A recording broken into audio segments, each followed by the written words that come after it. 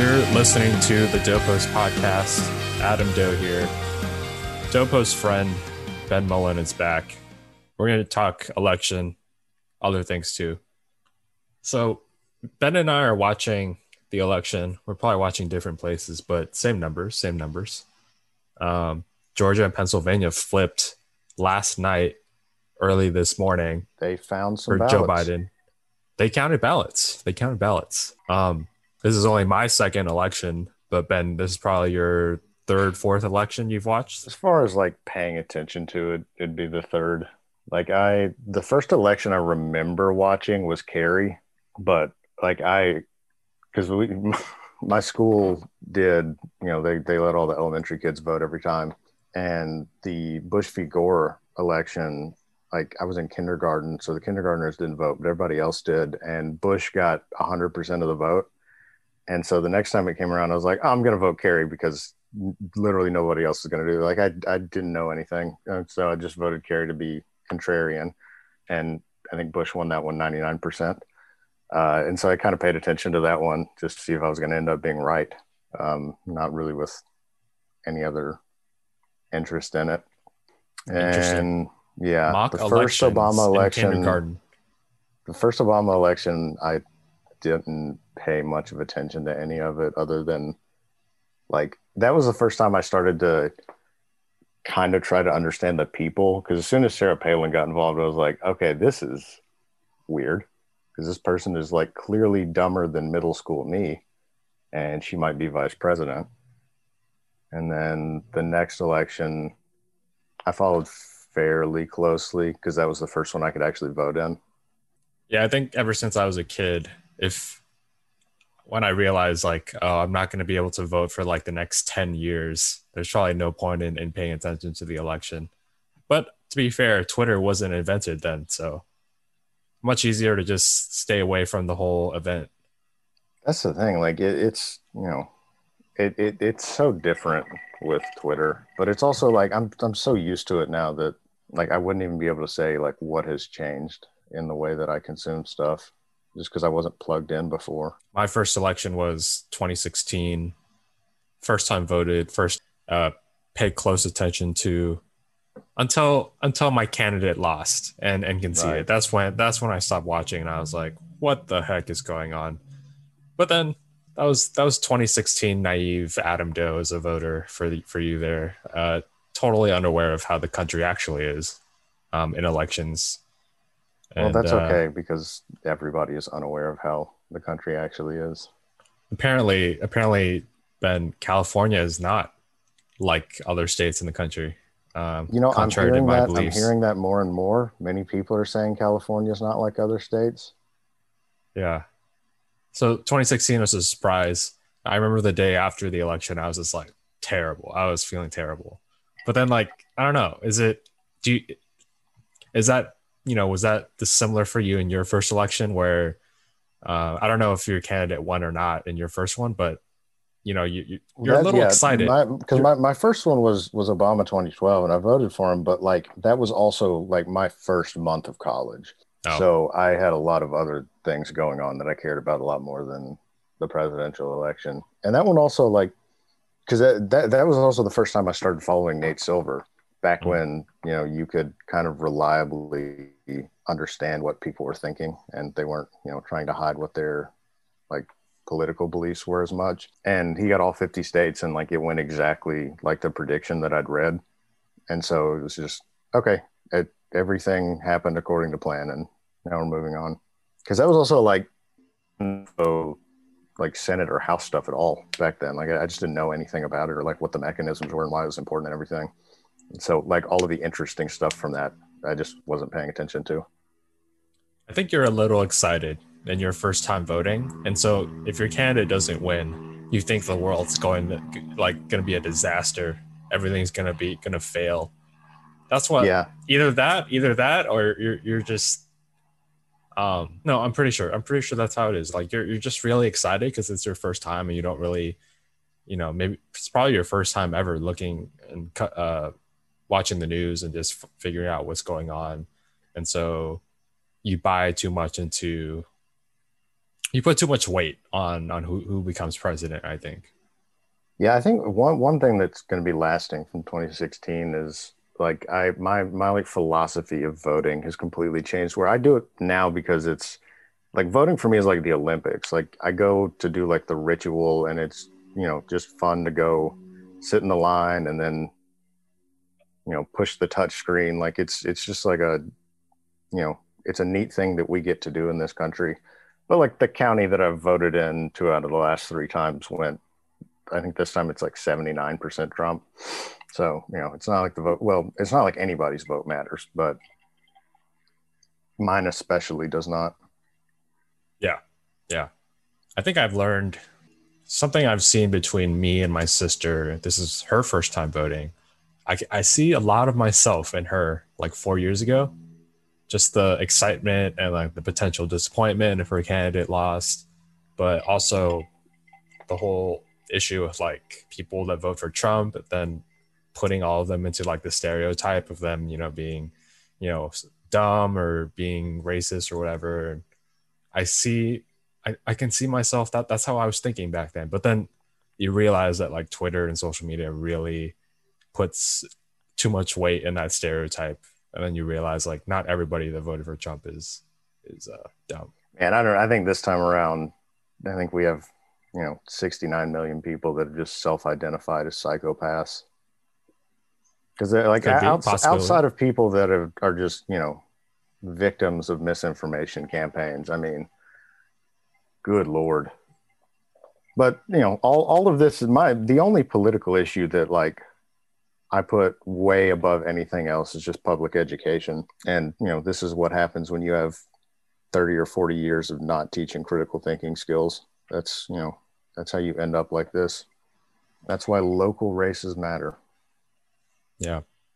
That's another thing. I wish people will understand that sometimes the Senate races could be a lot more important than who's president could be.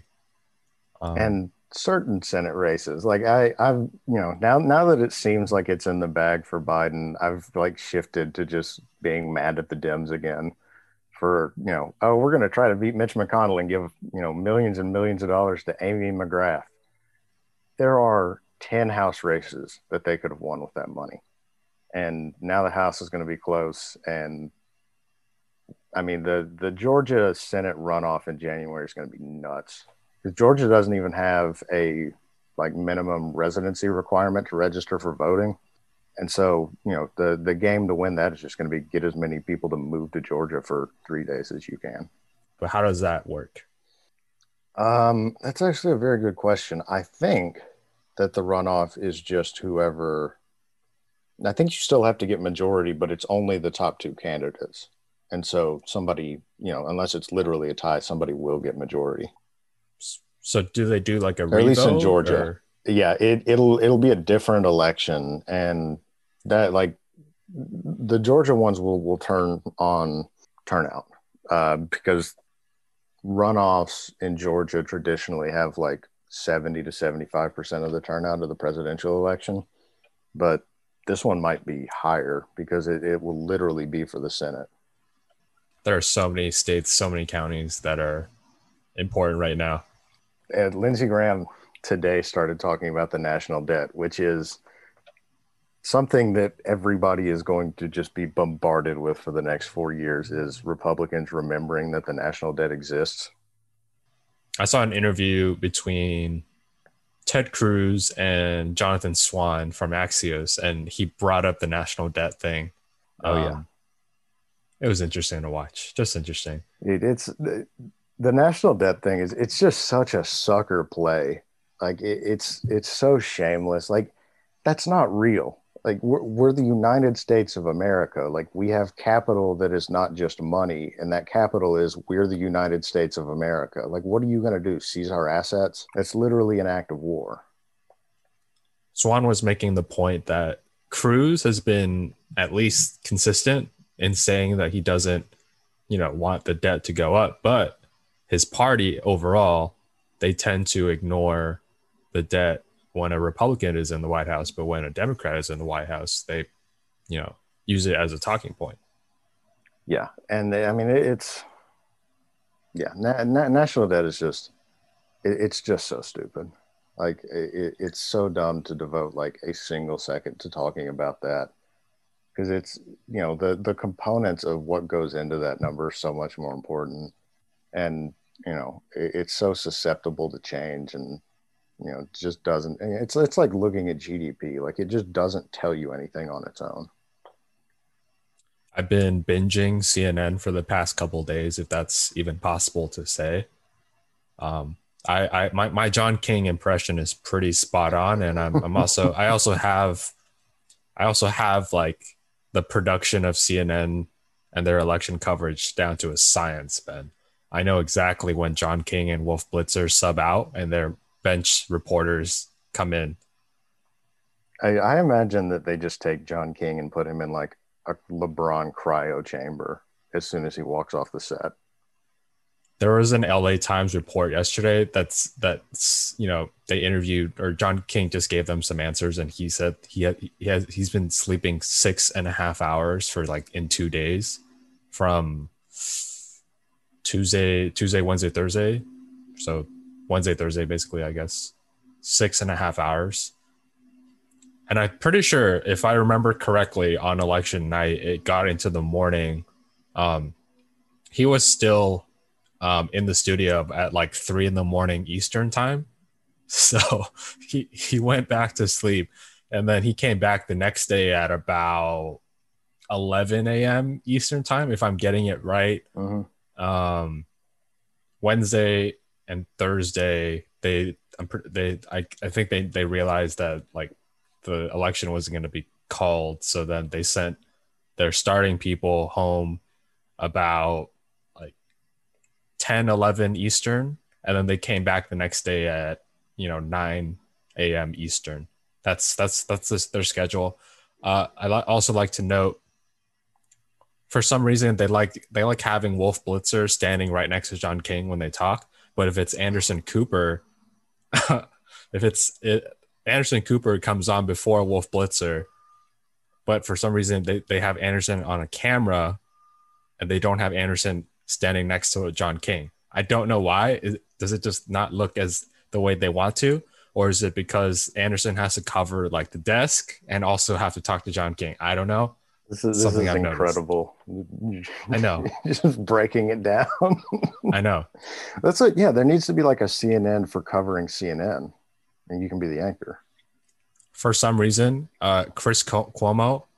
Let me know if I'm getting the Cuomos wrong, because I just realized that there are two Cuomos, and one of them is in New York. Chris is like the male bimbo that's on television. I love that dude. He rocks. So Chris Cuomo, and then the other guy's name is Phil, I think, who comes in for John King late in the night. Their setup is just weird, and it's just not as fun to watch as John King and Wolf Blitzer. But Chris Cuomo loves to like interject with their guy Phil at the Magic Wall, and then it's just like annoying to watch, and that's a sign for you to tune out and just go to sleep. I will say, like, maybe the best thing about the pandemic is that election coverage isn't 15 people sitting at a single like 30-foot table. Yeah, that was just awful last time.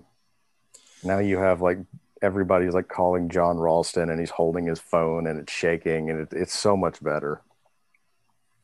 Honestly, I just mute CNN when they just have their commentators speaking, because they're just commentating and giving their opinions on like everybody that's not like doing actual like vote counting or reporting is just trying to get a better job. Like Kayleigh McEnany was on CNN's coverage last time. Yeah, and so I guess that worked out. I much prefer John King giving me the straight up analysis of which states both candidates have to win or they can't afford to lose. I like that. I like that kind of content. Magic Wall. I love the Magic Wall. I am entranced by the Magic Wall CNN, Ben. Oh, by the way, they take away one Magic Wall after John King leaves, and the substitute comes in, by the way. I noticed that. Other people didn't, but I did. He's the only one that's like a high enough level to use another one. Really, John. It's like John King is a professor, and once they fill up one board, they go out to the next board to Yeah, he's start got the writing the on that. whiteboards that like slide up and down. Yeah, but these are like millions of dollars, probably. Dude, I want one of those so bad. Just like the 100-inch touchscreen TV. Because like Yeah, every time I watch like Inside the NBA or an NFL show and there's somebody up drawing on that, like that looks like so much fun. I know. John King has the data from all 50 states of the United States, and their voting data, and data from each county in those states, which could be like 67 counties, all at John King's disposal, Ben.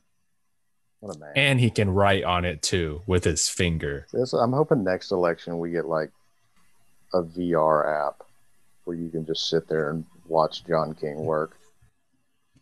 I've watched so much John King the past couple of days where I pick up every single stutter he makes, but then I realize to myself he's not sleeping, so he's still doing like really, really well. Yeah, it's like people are just putting in so much work right now. Like I think the Hassan Piker stream on election day, I think he did 16 straight hours, and then the last couple of days, I think he's done like 12 or 13. So today is Friday morning Pacific, 10:47 in the morning. Do you think the race will be called today by the end of today? I mean, I think so. It should have been called probably yesterday, definitely by now. Like I don't know what the holdup is. Like yesterday, I think Jonathan Martin from the New York Times reported that he'd heard from people at Fox that they were going to call Pennsylvania as soon as the lead flipped, but they haven't. But also this morning, like a Fox News memo leaked where they were telling their anchors to not call Biden president-elect once he actually is declared. So I think somebody, Rupert Murdoch, has kind of stepped in on that stuff. But yeah, like it literally could be called any moment. 96% in for Pennsylvania, 13,000 ahead for Biden. Still, they have, I think, one of their senators interviewing or speaking right now. But one of the guys I really liked that I saw yesterday was, I think his name is John Fetterman. He's the lieutenant governor of Pennsylvania. And he's just has like the broadest shoulders ever. Like he looks like a Pittsburgh Steeler. And he used to weigh like 350 pounds. Now he's lost a lot of weight. And so he's just this massive frame. And he was on one of the networks just explaining kind of the frivolity of the lawsuits that are being filed right now. And he just kept saying, well, you can sue a ham sandwich, which is true. You can literally sue a ham sandwich. Yeah, nothing from any of the legal cases that the Trump campaign has submitted will have much effect on the election that we know of so far. It's so great. Like the Bush team, like the John Baker team, like Coney Barrett, Kavanaugh, and Roberts were all on that team, like on the lower levels. They literally had 3 Supreme Court justices on their legal team that weren't like close to the leadership level. And this one is Rudy Giuliani, Pam Bondi, and Eric Trump.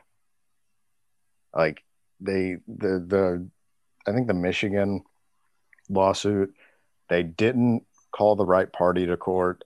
They didn't plead proper relief. And then they missed like 6 other procedural things and also offered no evidence that wasn't hearsay. Like every section and subheading was entirely wrong. And it's not that hard to just lie and have a coherent legal argument that like you have to move on to the next level. But it was just so obviously bad that they could immediately throw it out.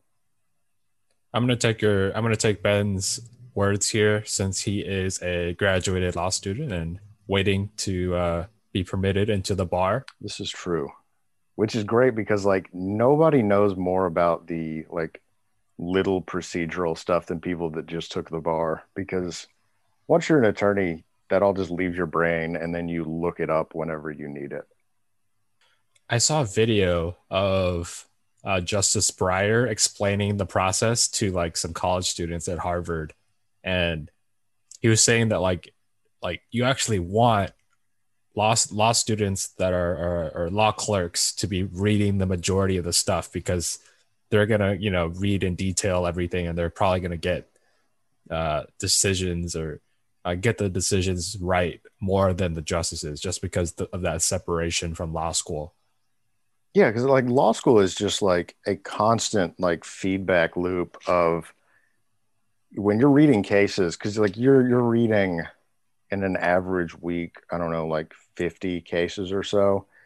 And like once a paragraph, it's, oh, I have no idea what that word means. Let me get out the legal dictionary, or thankfully now the law dictionary app. Like people who went to law school before the internet, that is a completely different breed of human in terms of work ethic. Like they would have to get a dictionary that's like this thick to look up Latin words 5 times a case. And now just, type it in as easy as like dictionary.com. And, you get to, they cite a case and you don't understand why they're citing it. And you just end up going all the way down the rabbit hole. So like reading one of those 50 cases a week, you end up having to understand like 10 more. And it's just, you just get like the muscle memory of how to drill down on that stuff and understand like the root cause of what the law is in that area. And judges just have so much more to worry about with being managerial and caseloads and keeping people happy. I mentioned to you that I took the night off from Twitter for election night, and it was wonderful. It was lovely. Now that I think about Twitter, it's really just depending on how many people you follow, could be like thousands of people that you're following, and they're just all shouting their opinions and thoughts at you at once. It's kind of a lot. It takes a toll on your brain, I've found. So when you turn that off, it's just so much better. Yeah, every time I get on Twitter, like my rule of thumb is I want to unfollow or mute at least 3 people. Like every time I click on the tab on my computer, just because like I've been on Twitter for, I don't know, like I think 9 years now. And so I've just accumulated all these things that I don't really care about anymore or aren't relevant. And, a lot of stuff that I might want to look that up at some point, but if I need to know that, then I'll just go, find that person's account and read up on it. I don't need it in real time. We're basically Twitter veterans, Ben, according to NBA Dude, standards. We're due for a I have to be Supermax. at least like a colonel in being online. I've also been thinking about this, and every time you read something that seems bad and it's from someone like, your age, their account doesn't look crazy. They look like an honest person. But then when they say, if I'm not talking like a reporter, I'm talking just like a normal person. Mm-hmm. But then when they give their thoughts on something, people can be really good writers, I think. And they could write something that happened in a way where it just looks terrible. And then I found myself like I could read something and then I could like panic inside, even though it's not like they could be like misleading. They could be. And the point here is that I think if you're on Twitter a lot, you're going to weight some of the tweets that you read a little too heavily, I think. Yeah, I think I see what you're saying. Like when I scroll through, like I'll just go like really fast, and I don't know, like I have just like a built-in mechanism now where something tells me, okay, stop here and read this. Like I'm not even reading the names or anything. I think a lot of it is just profile pictures, and like my eyes see a color and just stops because I kind of recognize who that would be. Yeah. And, so there are accounts that like I will just immediately scroll past and not even think about it. Speaking of pictures and videos, like let's say you're a Biden supporter, and then this is your first time really watching the news, and you're scrolling, and then you see a video of like a Trump protest somewhere in the middle of nowhere in the country. But then when you see that like 5 times, there are people out there who would come to the conclusion that like they're going crazy. Like there's thousands of people, there's millions of people protesting the election for Trump. But then it's just not, it's probably not right. This is why public education is so important. Is one of the fundamental misunderstandings that people tend to have here is just not grasping how many people 350 million is. Like you can see 1,000 of something, that's still nothing you can just see it now. Like you don't have to physically get in your car and drive there to see it. Like that doesn't mean that it's more prevalent. My dad, this is a, you know how Bill Simmons has a parent corner or something like that. Mm-hmm. This is family corner with Adam Doe here. I don't know. I'm in a, this is the evolution of my extended family and our communication. Okay. I'd say first it started with email before texting. That took a while for the older people to get accustomed to. But once they got a I don't hold, think I've ever just like sent an email to somebody I know just to like talk to them. when I was a kid, I was out of the circles, the communication circles. But then when I got email, and the older uncles got my email, they just started emailing stuff to me. I bet Uncle Email is a very just like magical place. It's That's like sometimes they just I wish I had Uncle Email. Like I would sign up for that service. sometimes they just send me. Well, they used to email me like just Vietnamese articles that I can't read. You know, so my guess is they found the send to all button and they just went to that. They just went that at that hard. So this was the email stage, but then we moved on to texting and we moved on to iMessage. So then there's an uncle in the family that he's retired. He's pretty old, got a lot of time on his hands. So he used to just send text messages to all the numbers in the Doe family. Um, the problem is not all of us have iPhones. So the limit is just 20 people for the text message. But then apparently every time he wants to send a text, my guess is he clicks the names one by one by one. So then he'll end up eventually missing people because there's more than 20 people in the family with phones. So there's different text chains happening. We've moved on from this stage, but this was the big part of our history in the Doe family. So, but the worst part is, unlike if you were texting 19 other people on Apple, you could just like remove yourself from the group chat. But since some people had Android, you can't remove yourself from the chat.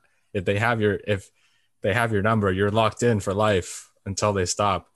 So yeah, sometimes they've just my family, the older people, really they just send in their political thoughts, and let me tell you, they definitely fit with the standards of or the typical Trump supporter. It fits with them. That's what some of my family members are. See, that's like one of the great failings of like leftist media is not giving old people the entryway to being online. Like it's so easy to go from Fox News to just being a part of 1,000 Facebook groups, but there's not anything equivalent like that on the other side. And so like the online old people just end up being right wing. Like there's nothing like if you're just sitting around in front of the television like watching your soaps all day, there's nothing that the libs are giving you that's like even 1% as exciting as Hillary Clinton is eating the bone marrow of children. Like there's nothing that's like nearly as fun as that, because that's awesome stuff. I get why you would want to get online for that. Have you seen The Social Dilemma on Netflix? I haven't, but I've read a little bit about it. But I listened to a like a 2-hour podcast it was Matt Taibbi and a guy that worked at, let's see, he'd worked at Goldman and then he worked at Facebook for like the 2 years before they went public and like 2 or 3 years after they went public. And he walked through a lot of that stuff. And it was really interesting hearing from somebody that actually was there when everything was kind of being decided and they were laying out, where the desks are going to be and how close everybody is to Zuck and what the order of importance of things is. But then he left and wrote a book about how dumb big tech is and has been totally ostracized so he can just speak his mind. Might be the same person that created Social Dilemma. I don't remember, but Social Dilemma on Netflix is just a collection of people that worked on like Facebook, Twitter, Instagram, Google, plenty of other social media places, but they all ended up quitting. And then the documentary is just them explaining why they quit and the problems and the real issues that social media is causing. And then a cool part about this documentary is that they actually made a short movie that's like that plays along as you watch the documentary, and the movie is kind of just like dramatizing the points that these people are making about how social media is affecting people's lives and affecting how they think. So it's really cool. The guy that played, who's the prick in Mad Men, the really young guy. Pete, is that his name? Pete Campbell. Pete Campbell. Yeah. So the actor, he makes a little appearance in the short movie that they play, and it's just like it's a cool sci-fi dramatization of the points that they make about social media. So which is cool. But that sounds good. Yeah, I'll have to add that to the list. My point here is that like sometimes I check my dad's Facebook, and then I saw one post that he shared, and it was actually flagged by Facebook as like being misleading and about the election and whatever. Anyways, back to the evolution of the Doe family communication circles here. Quick note on that, as an actual informative piece of information, the claims of big tech suppressing Republicans, keep in mind that, I don't know what it was this week or last week, but 2 weeks ago, of the top 10 most engaged with, so shared or liked Facebook posts, 9 of them were Dan Bongino. And Ben Shapiro does bigger numbers than literally any entity on the left on Facebook. So when they talk about censorship, keep that in mind. Well, I'm glad to report that the Doe family has now moved on to WhatsApp, Ben. And WhatsApp, as we know, has a do not disturb feature. So I just turned off all my notifications for WhatsApp, and it's just so much better. Nothing's worse than giving your number to someone and then them just like having nonstop access to you forever, and you can't do anything about it. So you need to publish like a weekly Doe family newsletter. Things are going well, but I'm pretty sure they've it's mostly just the older people that don't have anything to do, so that's why they're just sending messages to the WhatsApp group, and it's like a lot of pictures of their kids, which is cool, but it's like, I don't know, is it a little, if they were just texting me it's like I didn't give you my number just to get like nonstop updates of pictures of your kids. But I said we need to reintroduce old people to books. Old people used to love books. Anyways, it's all good. It's all good. I just have notifications turned off for WhatsApp. I just check it whenever I feel like it. But since there's probably not going to be any family events in the near future, won't have to check on that as much. Yeah, I miss family events. There for a while, it was kind of fun, but I don't know. I miss just seeing people. Like I went to an MTSU football game a couple weeks ago, and like after an hour of being there, just like a wave came over me. It was like, oh yeah, people. There are thousands of people where I'm at. That's weird. Biden's up in Georgia, 1553. Up in Pennsylvania, 13,220. Up in Nevada, 20,000. Up in Arizona by 43,000. Ben just put his hand up, and I'm guessing his thought is, why isn't anyone calling this yet? Dropped there for like a half a second. Yeah, but no, that is. I mean, the Doe Post has called it. Let it be known that the Doe Post was ahead of big media. Hold on a second there. I don't feel that good enough to call it yet. As the election correspondent, I can confirm that Adam Doe of the Doe Post has called it. As a staff of one at the Doe Post, I am automatically the lead national correspondent, and I also the lead analyst. That's my boss. Yeah. So on this episode, don't feel good calling it yet, but things are looking not good for the Trump campaign. Yeah, I mean I don't think anything as far as like being inundated with this stuff gets wrapped up until after electors have cast their votes. Because we do still have the Electoral College, unfortunately, and that'll be like, I don't know, 6 weeks from now. So I know that Wisconsin is one of the states where they have like automatic checking procedures. I think all of them have automatic checking procedures that they do of all votes if it's close. Um, but then in Wisconsin, Georgia doesn't have a mandatory recount, but their Secretary of State already said that they would be recounting. And I think if it's within like 0.5%, then they will recount. It's just not like legislatively an automatic thing. But yeah, anywhere that's close, we're going to recount. But recounts don't like that's not a thing that matters. I I've think they heard recounted Wisconsin last time and it changed 181 votes statewide. Like it's, counting is not that hard. Like we're pretty good at counting. I've heard some states are you have to be less than 1% difference or Yeah, less a than lot of states is 0.5. 1%.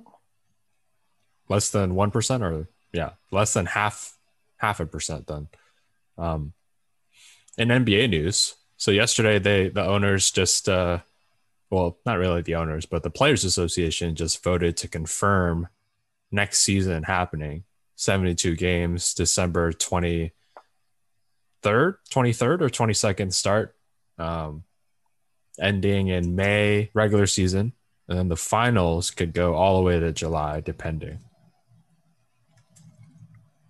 Yeah, I like saw a headline for that, and that was pretty much all I got. Like I don't even think I like read the whole thing. So that's good news. Great job prospects for me, Ben. If fans are allowed into Staples, then I'll probably be getting my job back with the Clippers. Excellent.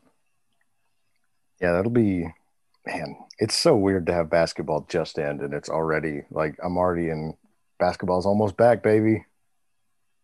Now, Ben, the issue for me here as a Lakers fan is that LeBron is probably going to want to take some December games off until January comes just to get some more rest in. I'm totally fine with that. He should play the Christmas game. He should play the December 22nd, 23rd game if it's going to be national. But then he should probably take some weeks off and make sure he needs to just treat this like late career Andre the Giant and only show up for WrestleMania. He needs to start thinking about the potential three-peat that's going to happen in Los Angeles, Ben. And he needs to get his rest. They're going to put a king-size bed on the bench in Staples Center. And it's just going to be LeBron in a little nightcap. I see what you did there. King size bed. I like that. There's a reason I didn't go queen. Yeah. And well, I guess I don't think LeBron can fit on a king size bed. So is there a name for the bed for NBA players? Because like I know what the ones that like get wider are, but I don't know what the ones that get longer are called. All things lead back to the election. I can't even focus on talking about the NBA without thinking about the election. But so just so we're clear here, if Biden wins Pennsylvania, which he's up by 13,000, he just took over the lead by Trump overnight. If he wins that, it's over. If he wins Georgia, then the best Trump can do is just get to a tie where the House of Representatives would then vote for the president. If Biden wins Georgia, yeah. Yeah. But then if it's a tie, Trump wins. A tie? What do you mean?